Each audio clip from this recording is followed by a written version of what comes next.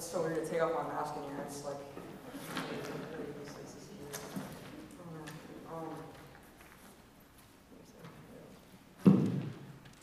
Okay, so tonight I'm going to be talking about the importance of community in the church. I'm going to start off with a story. So I recognize like the importance of community recently because of I guess this was almost a year ago when quarantine started. And you know, we were all locked up in our homes, couldn't really go anywhere. We stopped meeting here for a while, and I just want to start off with it. So I was stuck at home. You know, I wasn't coming to church. I was doing online, and you know, I couldn't hang out with my friends anymore. And I just had a very big lack of community. I was lonely, and my spiritual life suffered because of that. Because I didn't have any connections anymore, and there was no one to encourage me or build me up. And there was only myself to kind of. I could break myself down. I couldn't really build myself up. I'm going to start with reading Ecclesiastes chapter 4, verses 9 through 12. I'll start with verse 9.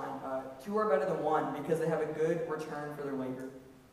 So the return for like going through hard times or just for working, it's better with two people. You know, you get to celebrate that with them. You get to celebrate your word. You get to celebrate that you made it through the hard time. You get to encourage each other through it. When you go by yourself, it's just a lot harder, and the return is not nearly as good.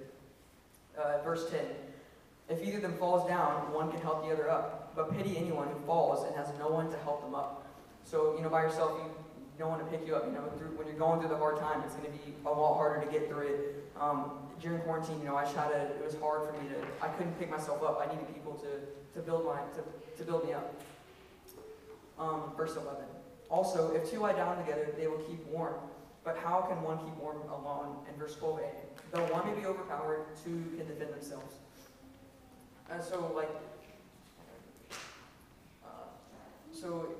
Two people, it's a lot easier to defend yourself from sin and temptation. And one person, it's a lot easier for your own mind to be overpowered. With two people, you know, you can build each other up, you can encourage each other, like I've been saying, and you can recommend each other, you know, verses to read. You can talk to each other about your struggles. Like we have small groups on Sunday night, Wednesday night. You have your community, your Bible classes. You have people to talk to.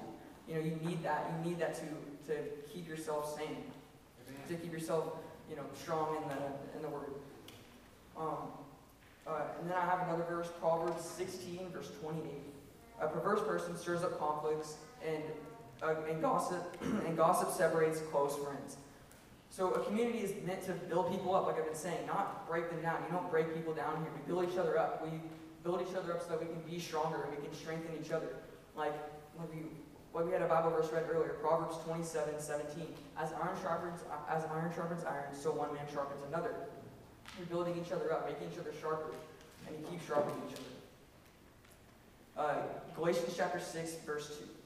Carry each other's burdens, and in this way you will fulfill the law of Christ. So we should be carrying each other's burdens, right? Helping each other out. I have a good example of carrying burdens is in Exodus chapter 17, verses 10 through 13. So Joshua fought the Amalekites as Moses had ordered, and Moses, Aaron, and Hur went to the top of the hill. As long as Moses held up his hands, the Israelites were winning. But whenever he lowered his hands, the Amalekites were winning. When Moses' hands grew tired, they took a stone and put it under him, and he sat on it. Aaron and Hur held his hands up on one side, one on the other, so his hands remained steady till sunset. So Joshua overcame the Amalekite army with the sword. So they were carrying each other's burdens, and because Aaron and Hur were holding up Moses' staff, right? It seems like a small thing.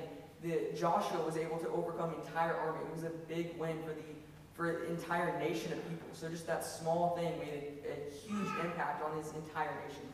So carrying someone's burden, it can have a very, very big impact, and bigger than you think. You might not always see it, but if you get to see it, it's an amazing thing.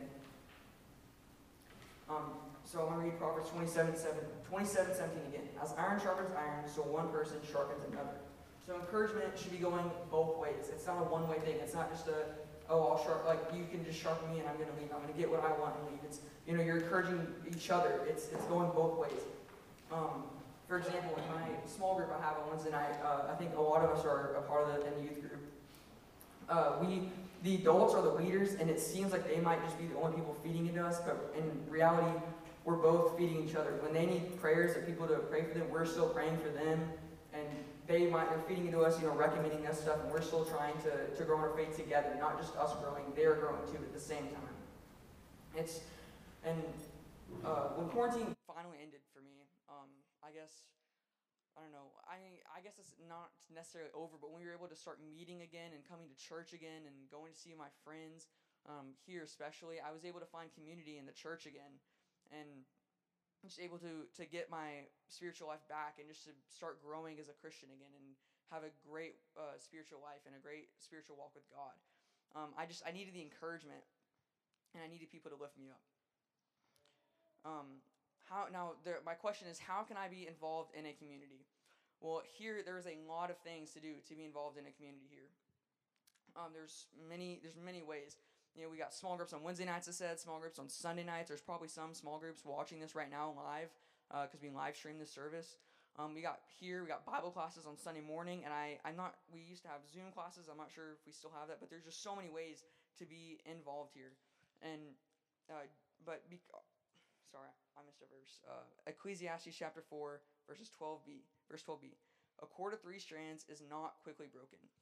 So, humans we need relationships, right? We need and Jesus should be involved in our relationships. If Jesus is the center of our relationship, the relationship will be much stronger. So that's why a cord of three strands is not quickly broken. But that's all I have, and thank you for letting me speak tonight.